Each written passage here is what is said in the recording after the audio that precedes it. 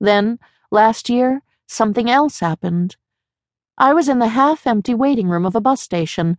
An officer was sitting there with a suitcase, and next to him there was a skinny boy who you could tell from his shaved head was a soldier.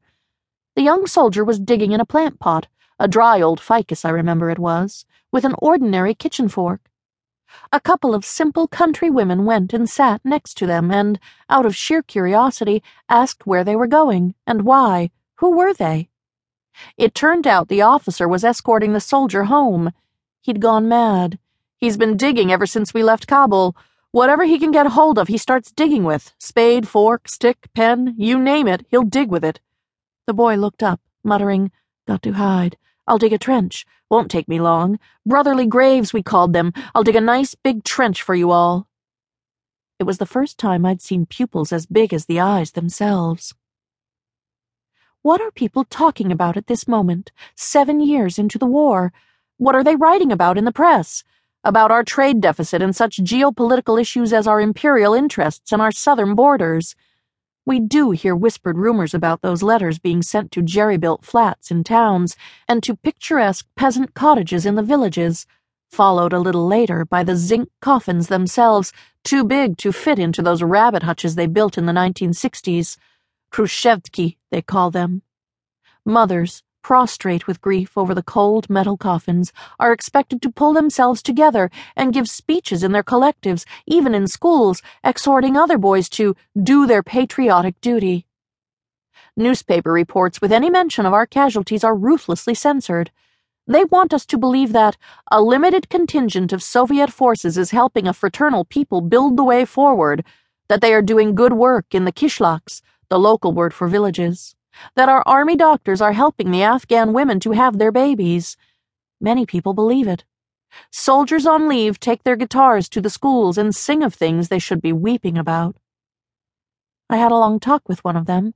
I was trying to get him to admit the awfulness of the choice, to shoot or not to shoot, but we didn't get anywhere. The problem didn't really seem to exist for him. What's good? What's bad? Is it good to kill in the name of socialism? For such young men, the limits of morality are defined by the military commands they receive. Yur Karyakin once wrote, "We should not judge a man's life by his perception of himself. Such a perception may be tragically inadequate." And I read something in Kafka to the effect that man was irretrievably lost within himself. But I don't want to write about war again. 5/25, September 1986. Tashkent Airport. An overpowering smell of melons. More like a melon field than an airport. 2:00 in the morning. The thermometer says 30 degrees Celsius. Fat, half-wild cats, Afghans they're called, dive fearlessly under the wheels of taxis. Young soldiers, no more than boys, hop about on crutches amidst the sun-tanned holiday crowds, the piles of suitcases and crates of fruit. Nobody seems to notice them. They're a familiar sight here, apparently, sleeping and eating on old newspapers and magazines, trying for weeks on end to get a ticket for Saratov, Kazan, Novosibirsk, Voroshilovograd, Kiev, Minsk. How were they crippled? What were they supposed to be defending? Nobody cares. Except one little boy who can't take his huge eyes off them, and a drunken beggar woman who goes up to a soldier. "Come here, love. I'll look after you." He waves her away with his crutch, but she doesn't seem to mind, just murmurs something sad and womanly.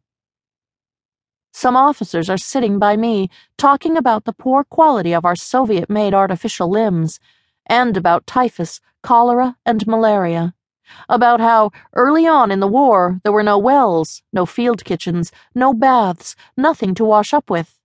And about who's taking what home, who's got a video recorder, and whether it's a Sharp or a Sony.